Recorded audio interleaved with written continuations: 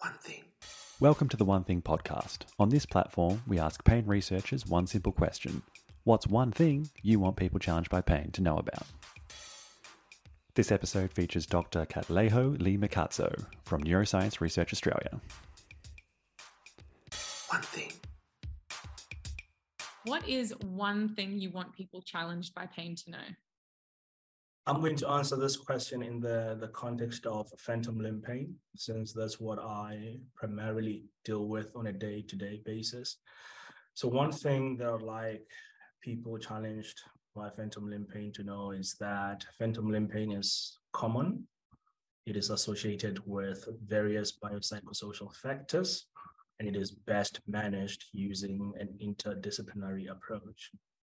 To date, there is some suggestion that phantom limb pain may be driven across different parts of the central nervous system, but there isn't a study that really pinpoints the exact mechanisms that drive phantom limb pain. So I think that would be a starting point for us to understand, and on the basis of understanding, then we can design a treatment that specifically targets such specific mechanisms. And then we hope by doing so, we could eradicate phantom limb pain once and for all. That's an ambitious plan. Hopefully we'll get to that in the near future. We need to treat pain early.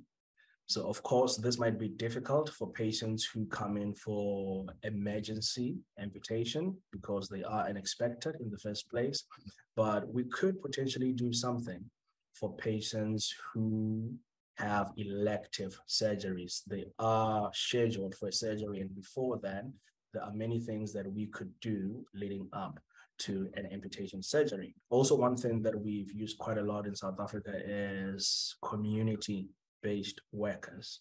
So these are the people who provide care beyond the primary health system. So they go into their communities and deal with patients in the comfort of their own homes. And I think this is mostly relevant in a case of people who are with amputations, most of which are really old and they have challenges with ambulation, and they're usually confined to their home. So if you have a healthcare worker, go in there, maybe to mobilize them and to help them with some of their needs, we could factor in a component of education there to make sure that a patient is up to speed with regards to their own self-management. We could do this before amputation because we would know by then that they are scheduled for an amputation, and this education would then continue even after amputation. I believe having a program of that nature could potentially make or bring about a significant change and improvement with regards to patient outcomes in this group. One thing. One Thing is powered by the Australian Pain Society.